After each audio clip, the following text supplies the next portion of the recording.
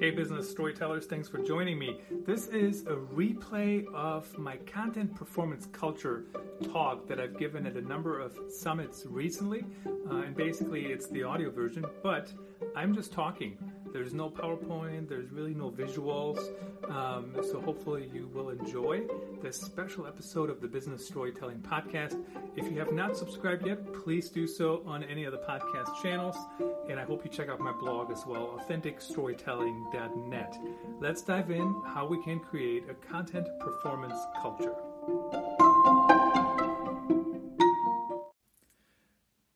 Hey everyone, it's Christoph Trapp. Thanks for joining me. My pleasure to be part of this summit, and I want to talk about how to create that content performance culture. And I care about that topic so much. Just finished my third book, 220 some pages of how do you actually create that content performance culture. So what's a content performance culture to get started? The biggest thing to remember is when I started in journalism, there was no such thing. And I keep joking that back in the day, people would say to me, Christoph, how many people read your article? And I would say 83,000. And how would I know that 83,000 read it? Simple enough. That was the subscriber number. 83,000 people got the print newspaper, so certainly they all read my article. Why wouldn't they, right? Because they got the paper, that's kind of what you do with it. Of course, today we can measure everything, and everything should have goals, and even when we don't write them down, unfortunately, people do expect performance. Fortunately, unfortunately, I guess. And sometimes the problem is that we're not very clear on what the goal actually is. They just exist in somebody's head.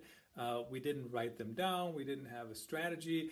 But then when the time comes where we look at the success of a campaign, people are still looking at what they thought the goal was. So really, really super important to kind of follow the framework of a content performance culture to be successful.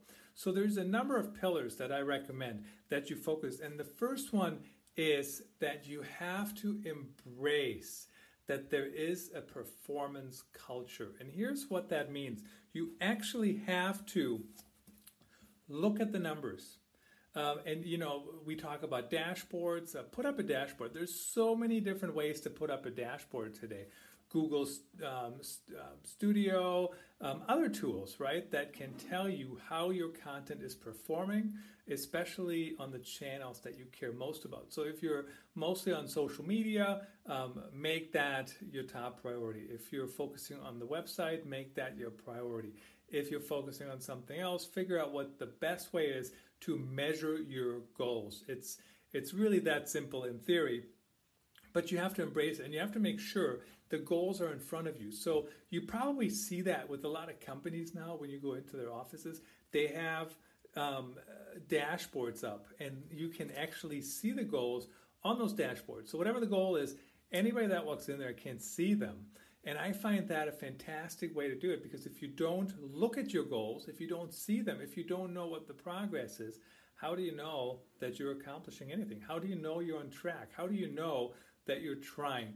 So, but the thing is, you have to tie it to your goals. So if your goal is not to reach a certain number of audience members or to saturate the market to a certain extent, how do you know what to go after? And the way I joke about this sometimes is, I was a football player, had a scholarship to play at the University of Iowa, lineman. So, I weighed a lot because linemen eat and they're expected to be big.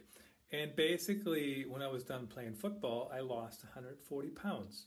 And the reason that's important to bring up, to lose weight, that's one strategy. To gain muscle, that's another strategy, right? So if I want to get more buff, I should lift. If I want to lose weight, I should run and eat less. So just something to think about, that this also applies in a content performance culture. Set your goals and then go after them. And you have to embrace that you're actually wanting to do that. The other thing is, anecdotes, sometimes they do help.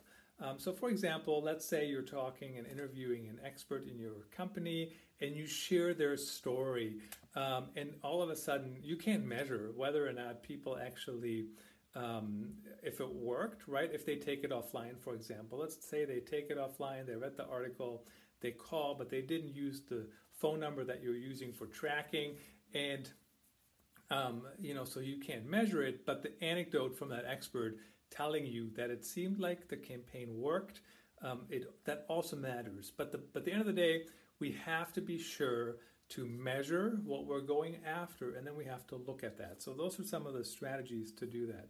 The second pillar is innovation by all. And here's the thing. There's a lot of barriers to overcome for true innovation. I mean, the latest, I just talked to Michael Brenner the other day. He's the author of Mean People Suck. And I asked him, Michael, why do we even need this book? Nobody disagrees with that statement. And he said the era of smart jerks needs to be over. And that's a very good point, right? Because it used to be bosses could be jerks, and bosses basically, this is how you do it. And it's okay to have leaders who hold you accountable, but innovation happens from everybody. And so it's really important that, leaders and really anybody who comes forward with a project talk about the goal. What are we trying to accomplish? And then the team can innovate together. And that also includes like plussing, right? So if somebody says, hey, we want to reach this audience, how do we do that? Don't come to everybody with all the answers. Come to them with the problem we're trying to solve, and then give people a chance to innovate. That doesn't mean everybody has to love every idea you ever present, but you do want to make sure that you think about how do we innovate as a team, and how do you innovate on a personal level. All right, the next pillar is next play mentality. And so that certainly is a term that came from playing football and for over a decade, or roughly a decade. And so what happens in sports? Teams run a play, something good happens, or something bad happens. Doesn't really make any difference what happens. They have to run another play, right? So we want that same mentality when it comes to content marketing, when it comes to content creation, social media strategy, all those subsections of digital marketing and inbound marketing. We want to talk about what's the next play. Run the next play. That campaign didn't work, run another play, run another campaign, try something else.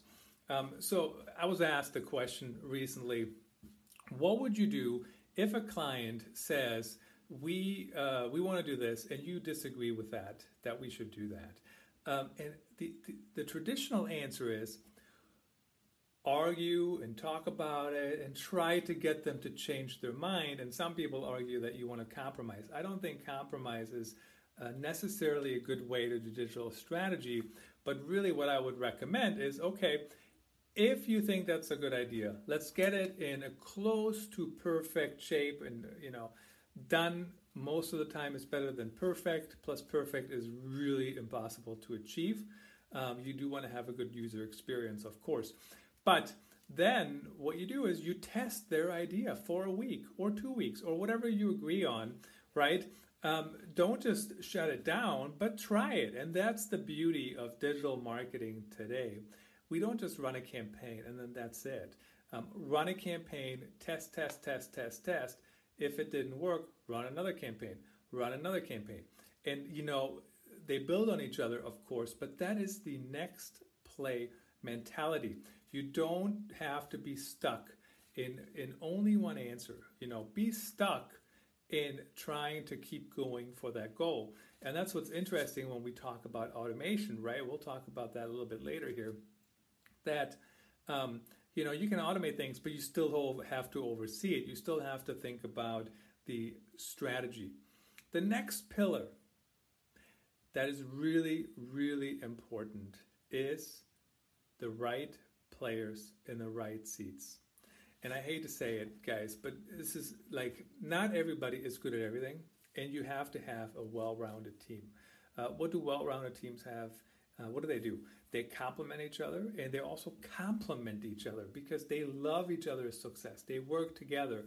They grow together. They build things together. So keep that in mind that you need to have the right players in the right seats. Just because somebody worked out in that same seat 10 years ago doesn't mean they will work out today, right? And things have changed. So just something to think about. You need the right players. Who are the right players typically? Most teams, I would say, need content creators. Somebody that creates the content, whatever that might look like. Probably that means you need to have some people who can write. And everything comes back to writing. I mean, even I made notes, right, for this. It's not a script. I'm not reading a script, but it's still written out. And in all honesty, the sections are really just chapters from the book. So I'm talking about what I also repurpose in the book, and now I'm repurposing again. And good teams do that. They repurpose content, they throw content to parade, and they use it everywhere. So content creators, we definitely need them. They should be able to write, whether it's for video, whether it's for podcasts, whether it's for articles. The other thing when it comes to content creation, I probably publish a blog post a day, about 1,000 words or so. I'm not saying you need to do that, but I currently do that because of the strategy that I'm implementing, and I write very few of them. And by writing, what I mean, right, I have my keyboard and I'm writing on my keyboard. That's not how I do it. I most of the time voice dictate them. So I'm standing here and I have my iPhone and I'm voice dictating directly into the WordPress app, and then the WordPress app will transcribe it. That works well most of the time. Sometimes you have to go in and update it. But think about the different ways you can produce content and the different ways you can create content. We'll talk about video a little bit more here, and also podcasting. But there's other ways to create content. So simple today to do some of those things. As long as you're a good storyteller, you still have to create a good storyline, and you still have to be willing to try new things. Then the strategists or syndication specialists. And this is important because I've seen teams that create average content rocket when they have rock star syndication strategists, right? Because they do such a good job getting it in front of people that at the end of the day, the average content worked because they were in front of a lot of people. So enough people, it is a numbers game, unfortunately, but enough people saw it and enough people clicked. Now, that doesn't mean we shouldn't go after better content, rock star content, but when that happens, it's just an indicator that you need somebody on the team who's really good with syndication. Of course, you can't totally break that out further to also, you can have email marketing strategists, you can have social media specialists, you can have SEO specialists, you can have all these different things.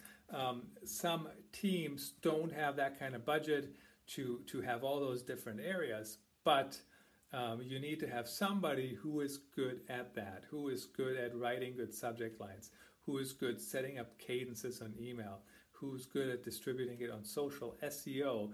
I'm seeing more and more writers, take on the SEO task as well. But definitely email is a fantastic syndication tool. Also remarketing, right? People come to your site. How do you get them to come back? You hit them up with some good content that's worth consuming. So definitely need somebody like that. The other role that I would highly recommend for the right people in the right seat, pillar, is to have an analyst. And this really hit me over the head. Last year, I was speaking at a conference in San Diego, and I said, who on your team, not San Diego, Anaheim, California, who on your team should be the digital analyst?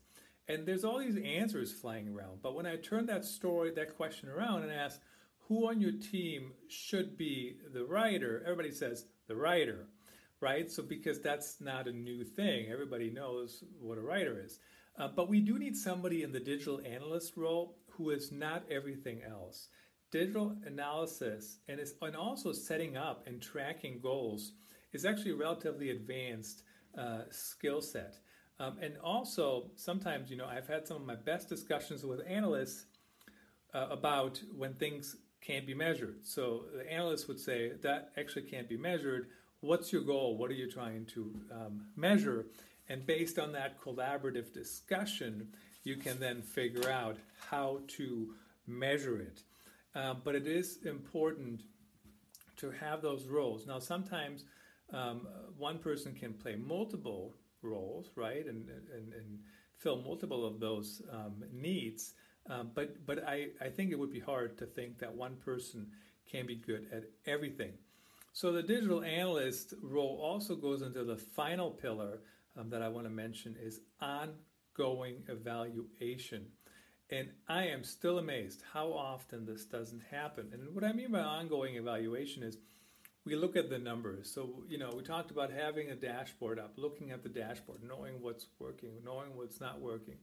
And every once in a while, people have said, well, why are we so let's say you have print and digital, right? So I just talked with Joe Polizzi on my business storytelling podcast. We recorded a show, and Joe's theory is that there will be more brand print magazines coming out. And I think he might be onto something. So basically, brands produce these magazines, they ship them to people every quarter or whatever it might be, and then they use them as lead generation and awareness campaigns, right? Just like email, except it comes in print. What's interesting about that is you can only measure that impact every quarter or every however many times it comes out, and then it might take a while because people don't read it the second you send it. It has to still get there through the mail, from the printer, et cetera, et cetera. But what's interesting is in digital, you can measure things all the time, right? In fact, some of us have gotten addicted to checking if something is working or it's not working. Are the numbers going up? Not yet. Give me 5 more minutes. Are we there yet? 10 more minutes, that kind of thing. But you do need the numbers, and you need to look at them, and you need to look at them daily. And if we don't, it's really, really, truly hard to make it work. But that's why the ongoing evaluation is harder and harder to do. So let's dive into a few steps on how to create that content performance culture. One thing that we have to keep in mind is we want to come up with a plan. And I know some people will say, well, that's nothing new. But so if it's nothing new, then why are there so many companies out there that don't have a plan? I look at teams and, they're like, oh, we don't have a plan. Here's what we're trying to do. Okay, is it written down? Really recommend writing it down. This is the goal. This is what we're trying to do. And here's how we're going to do it. And even if it's just one page, and then even if you update what you're currently working on, the goals can change, and they should change because it's a dynamic environment. But once you have that in place, the only way truly to win through content is you have to publish content. Now, the question is, how often? And that all depends. So I was talking to Andy Crestodina, who's one of the fellow instructors here on this summit. And, he said to me he publishes something in depth every 2 weeks. And basically, his company can be hired to do website design. And so how often do people need new websites? Every 3 to 5 years. And when they decide that they need a new website, how long is the buying the decision cycle? About 2 months. So if he publishes every 2 weeks, he can be top of mind most of the time. And then when people need help, he can be top of mind at least 4 times, right? Or, at least 2 times and 4 times if the timing works out. So for him, that's fine. For me currently on AuthenticStorytelling.net, I got a little bit of a different goal. I'm trying new things. I'm testing new things. I'm marketing, really marketing myself. So I'm doing podcasts daily. I'm doing blog posts daily. And that's kind of my strategy for the time being. That doesn't mean everybody has to do that daily. But think about what is the cadence you should be on. Probably should be more than once a month, in my opinion. Probably should be more than once every quarter. If you really go in depth and you really hit that nail of an important topic that people care about, you might be okay going less.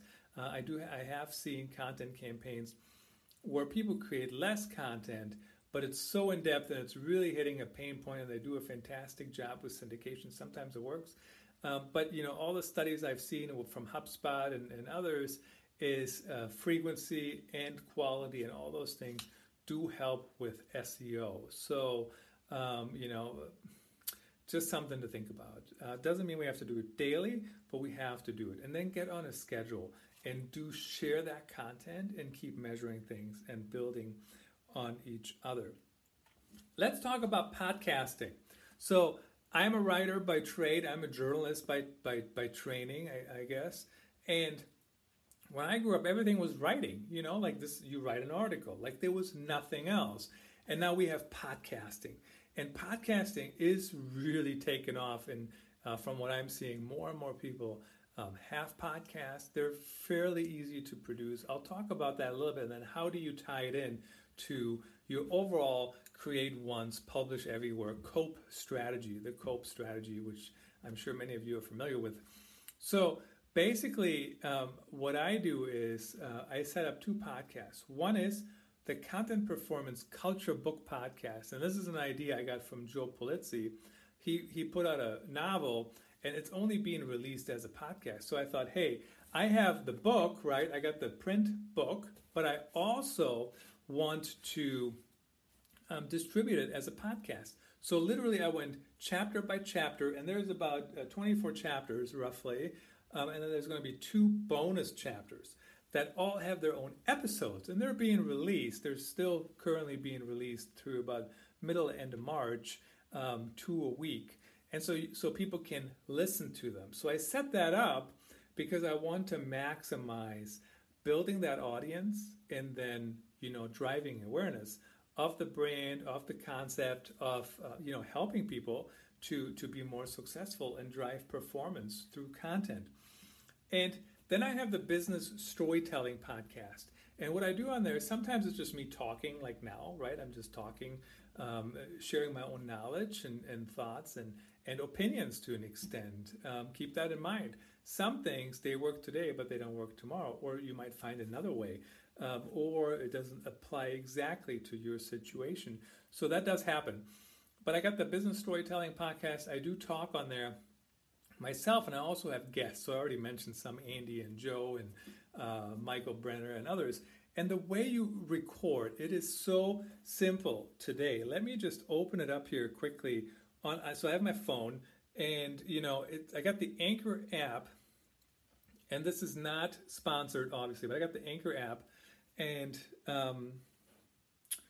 you log in, and it's so easy. I mean, you literally just invite friends to. The sun is kind of in the way, but you go in there and you invite friends to record, and as long as they have the app, super easy for them to just hop on. You can record it, and then when you're done, you trim it, and then you put it on. You get it scheduled for publication, and it goes live. Now, what I do a lot of times is I take the podcasts once they get published. Sometimes I do it at the same time, but not always. I take that content and I also write an article for AuthenticStorytelling.net. So that's the COPE strategy, right? You have a piece of content. What are the other channels that you can share it to? And, a podcast is a great way to do that, especially for your guest. Let's say you invite an expert from your company on the show. And if you're at the same location, you can literally just talk to the phone and hand the phone back and forth. I wouldn't hand it back. I would point it like this. And just for the record, the microphone on an iPhone is down here, right at the bottom of the phone, not at the top. So use the iPhone almost like a microphone, like that. That's what I would do. Make sure you can see that it's recording. So when the screen goes dead, kind of click it really quickly. But then I use that as another way to get more content out there. and get ahead of the schedule. You know, a 30-minute conversation, you can easily write 1,200-word article from that. No problem at all. I do it all the time. And, you know, that's one way to do that. The other one, so I use Anchor for that. And, you know, really just talk like you're having a conversation. I do edit, I do add music, I do sometimes, so every once in a while, I will lose connection with somebody, so I have multiple clips. At that point, I will add like a commercial break, I guess, you know, check out my latest book, blah, blah, blah.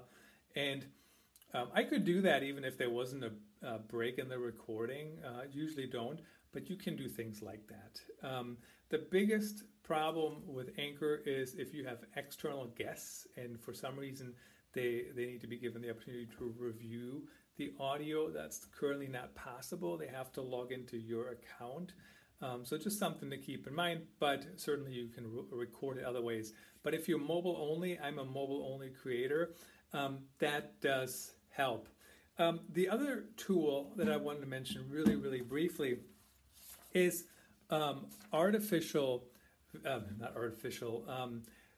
virtual reality video. And this is such a great way to also share stories that are visual. So for example, if I'm just standing here, right, you don't need a VR video of me standing here in my office. Just this works just fine, right? But if it was a visual area, you can now buy cameras that you can put on top of your phone. They're like under $100, more expensive ones like $200. And you put them on here and you can walk around with those attachments and you can shoot VR video. And then people can actually watch them on their phone with a headset and they can look around the room, you know, with their headset. So it's really cool to do that. Now, the way to think about that is make sure it is actually something visual. So the couple examples that I've used before is I was in a showroom in Chicago and very, very visual, right? So you could see something. And then what I did is I shot all these takes and then I interviewed some of the experts about what was going on. And it was about acoustics, right? What was going on here? Why was this looking like that? What's this doing, et cetera, et cetera. And then I cut it together. Then we cut it together. I didn't do it. The editor did. But, you know, so you can use that as a centerpiece for all your content creation. So you do the video, you do the podcast from just the audio. You can write an article. You can do social posts.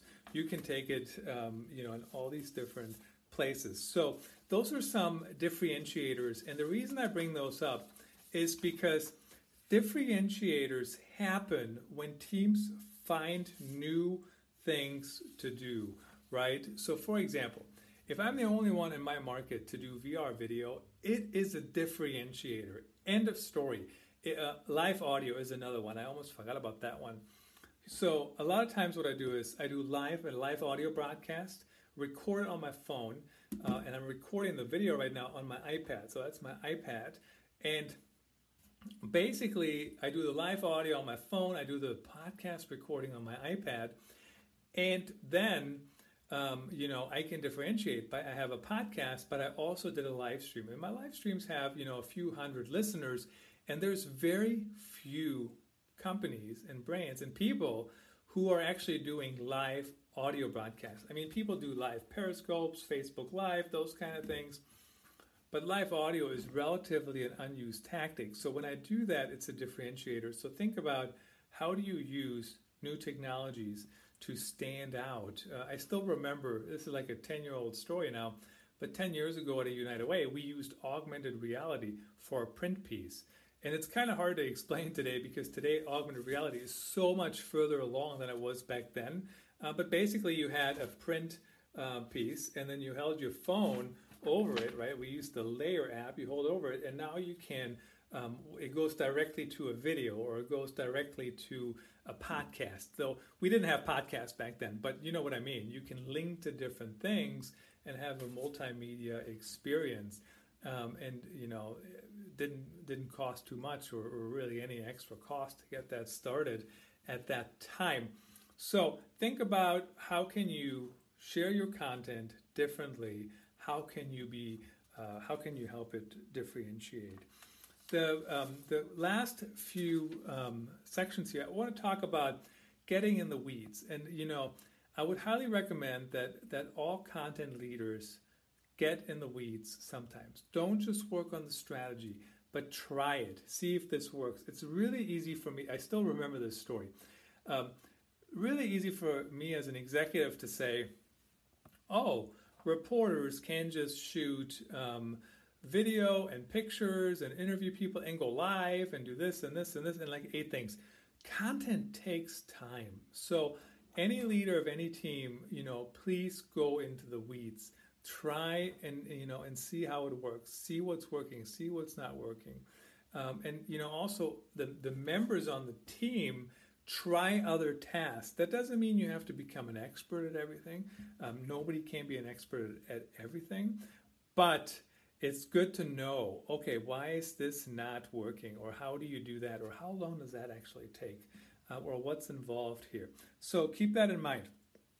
Finally, as the last topic, I want to talk about automation. Fantastic content performance teams, they have and use automation to their advantage. And here's how that typically looks. Email marketing. If you're still putting together your emails by hand, that is probably not the way to do it in 2020. There's ways to do it through AI that happens automatically. You just say pull content from here and here and here. I had the chairman of Raza.io on the show not too long ago, the Business Storytelling Podcast. That's one way to do it. Another way is, you could just have a simple RSS feed, right, that sends out things. You can also set up cadences. So traditionally what would happen is people, when they sign up for your content, they only get the latest content, but why waste all the other content? Why not send them previous content pieces? So put them on a cadence. There's plenty of tools out there that you can use for that. To do social media, lots of ways to automate social media, as you're probably aware. So just something to think about. The things you can automate them. If they're repetitive tasks, why do you need to do it manually? Some parts of automation are really also about like images, for example. When I hear people still have cheat sheets with image sizes, that's crazy. Just to run a script or just have make sure it's automatically resized to the right size image for whatever network you're going after. So content performance has never been harder. I'm the first to admit it. I know it takes time. I know it takes work. So hopefully these tips and my 5 pillars of a content performance culture were helpful. Just as a quick review, number 1, you do have to embrace it. You want to, right? If you don't embrace it, you can't do it. I cannot lose weight if I'm not embracing the weight loss journey, and that's just a fact of life. Innovate. I don't care if you're the specialist. I don't care if you're the intern. Everybody has a place to be innovative in their own regards, and make sure that that you bring your ideas to the table. That doesn't mean your ideas have to be run all the time, but I also would be worried if only the boss's ideas ever move forward. So just something to keep in mind. But push your ideas forward, be a vocal, but of course professional member of the team.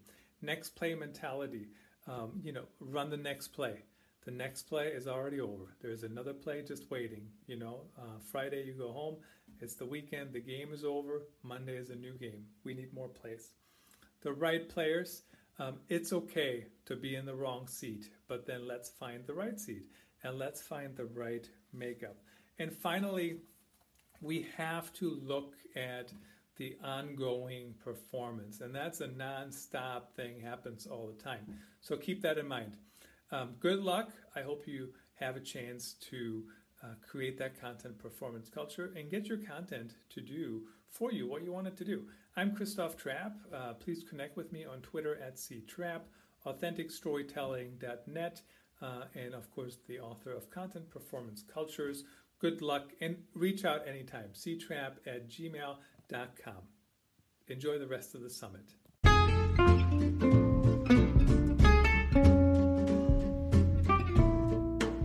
Hey Everyone wants to move their content from happening to performing, and it's possible.